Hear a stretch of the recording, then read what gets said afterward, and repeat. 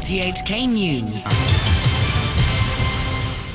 It's 1 o'clock. I'm Robert Kemp. The headlines. A man allegedly tortured by police at North District Hospital goes to police headquarters to make a statement. Civic Party lawmaker Jeremy Tam says more companies may be pressured by Beijing following the Cathay affair. And the Financial Secretary dismisses concerns that the central government's plan to further develop Shenzhen will undermine Hong Kong. The 62-year-old man who was allegedly tortured by 3 policemen while he was at North District Hospital has appeared at police headquarters to give a statement. He didn't speak to reporters, though his son said he had told officers to get the CCTV footage from the hospital when he filed a complaint at the end of June. The son said officers hadn't put that in the statement, giving the impression they didn't want to deal with the complaint. Security camera footage, which appeared to show some officers beating and slapping a man strapped to a gurney, was played at a press conference yesterday. Democratic Party legislator Lam Cheuk Ting is helping the man. I don't think they have handled the case seriously. As the victim's son said, he have repeatedly asked the police force to seize the CCTV footage as soon as possible. But the police officers of the investigation team refused to recall a statement of the victim's sons. Therefore, I do think they might deliberately neglect such kind of crucial evidence to prove the torturing case. 3 people, 2 officers and 1 former officer have been arrested in connection with the case. Civic Party lawmaker and pilot Jeremy Tam has expressed concern that more companies will be pressured by Beijing over the ongoing extradition protests. He resigned from Cathay Pacific yesterday, hoping to calm what he said was a storm surrounding the airline. Cathay was asked by mainland authorities to clamp down on employees who supported the protests. 2 pilots and 2 ground staff have been fired, and CEO Rupert Hogg and his deputy have resigned. Mr. Tam says it's possible developers could become targets. You never know, maybe developers, because what happened in June, some of the shopping malls, they refused the police to enter to their shopping mall. That may have some backfire as well, I think. Financial Secretary Paul Chan has dismissed concerns that the central government's plan to develop Shenzhen into a leading global city will threaten Hong Kong's status as an international finance hub. He said the 2 regions had a complementary relationship with their own characteristics, and Hong Kong had distinct advantages. It is up to us to harness these complementary advantages to develop ourselves further. And as to the financial center of Hong Kong, we have a few distinct advantages. One is one country, 2 systems. The second is the common law system, the rule of law, and independent judiciary. And the third is the confidence of the international community in Hong Kong. Mr. Chan also says he's not aware of any deadline to resolve the unrest here. Yesterday, a lawmaker said a reliable source told him that central authorities wanted to restore calm by early September so as not to overshadow the 70th anniversary celebrations on National Day on October the 1st. A former Economic Journal reporter is still fighting for her life as she and 2 other people were attacked at a Lennon Wall in Tseung Kwan O yesterday. As of 10 a.m, authorities say the 26-year-old was still in a critical condition. She suffered serious knife wounds to her shoulders and back. The 36-year-old woman is in a stable condition, while the attacker is being detained by police on suspicion of wounding. He was arrested yesterday in Lo Wu.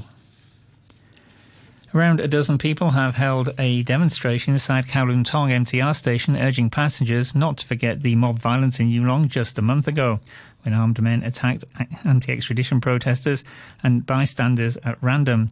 Train services weren't disrupted as the demonstrators gathered on a platform chanting slogans and playing videos of the Yulong attacks, as well as the arrest of protesters in Tai Koo MTR station in mid-August. One demonstrator said they didn't block train doors from closing, as had been done in the past, because people had complained about being late for work.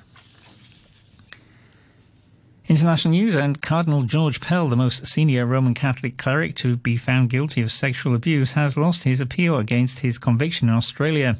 Judges at the Supreme Court of Victoria upheld the jury's verdict against him by a majority of 2-1.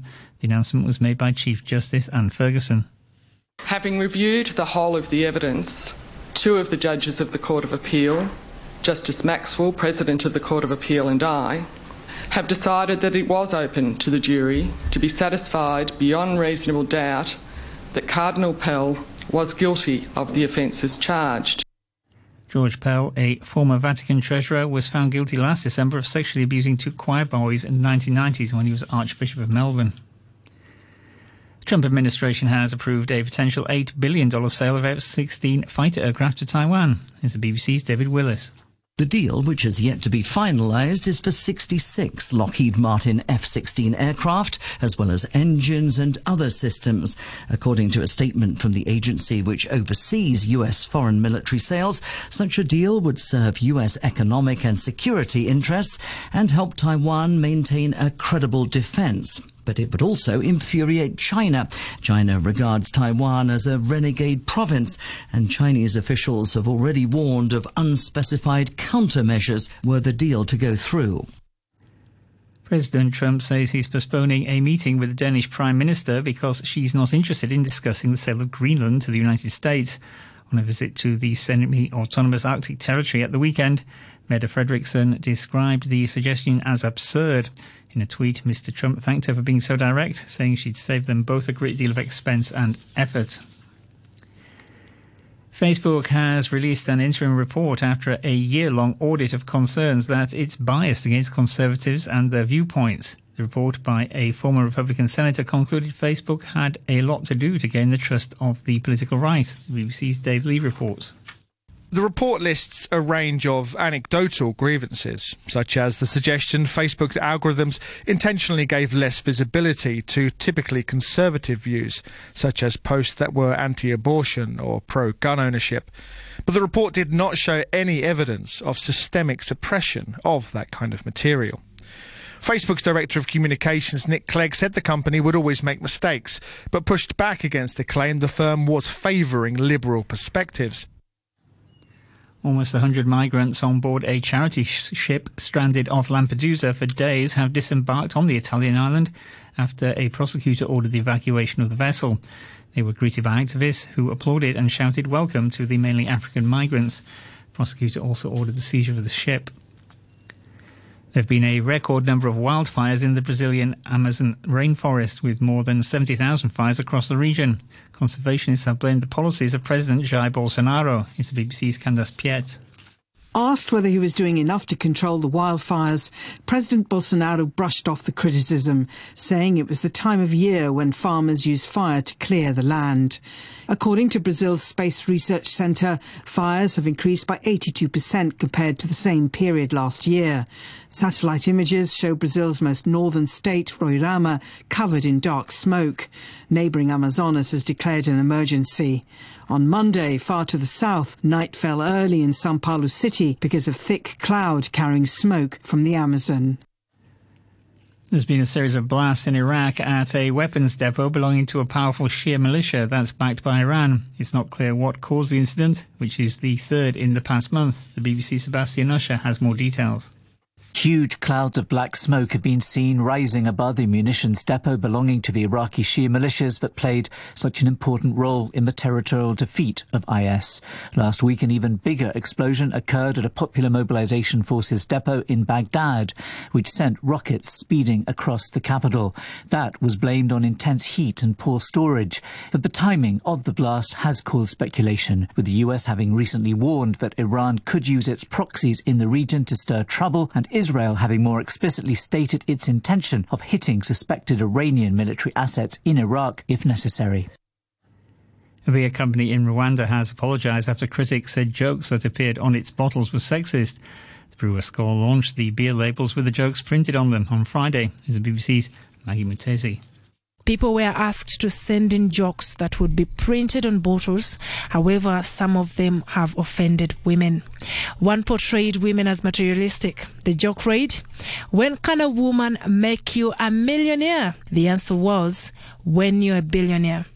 One of those who condemned the campaign was the Rwandan Minister of Gender and Family Promotion, Soline Nyirahabimana, who said such language demeaning women was not acceptable in our country. Skol has called off the campaign and apologized for the offensive jokes. President Trump has played down fears the US economy is heading towards recession. In his first comment since a survey of US experts predicted negative growth within the next 2 years, Mr. Trump said a recession was very far away, but he called on the Federal Reserve to act.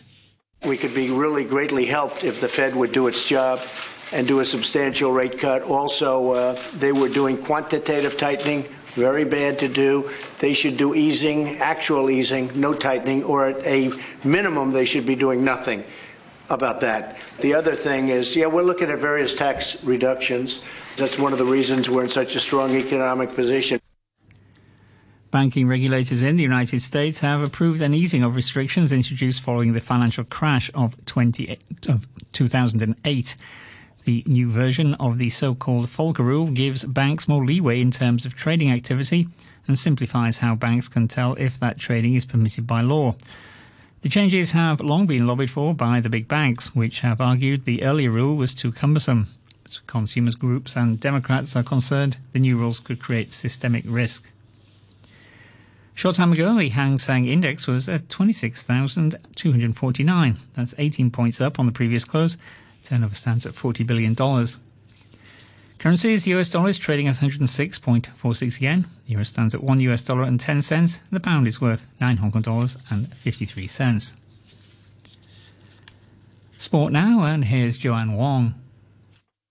Cricket, Australia star batsman Steve Smith has been ruled out of the third Ashes test beginning tomorrow after suffering concussion. The 30-year-old was felled by a Jofra Archer bouncer on Saturday in the first innings of the second test at Lord's. The BBC's Jonathan Agnew says he's surprised that the decision to withdraw Smith wasn't made earlier. Had Smith been an England cricketer, he would automatically have been ruled out of this match when he was diagnosed with concussion on Sunday, because ECB protocols require a mandatory 6-day break.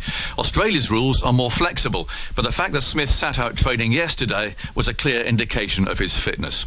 Although Marnus Labuschagne batted bravely as Smith's substitute at Lord's, this is a massive blow to Australia. Smith has scored 144, 142 and 92 in his 3 innings and has held Australia's unreliable batting together.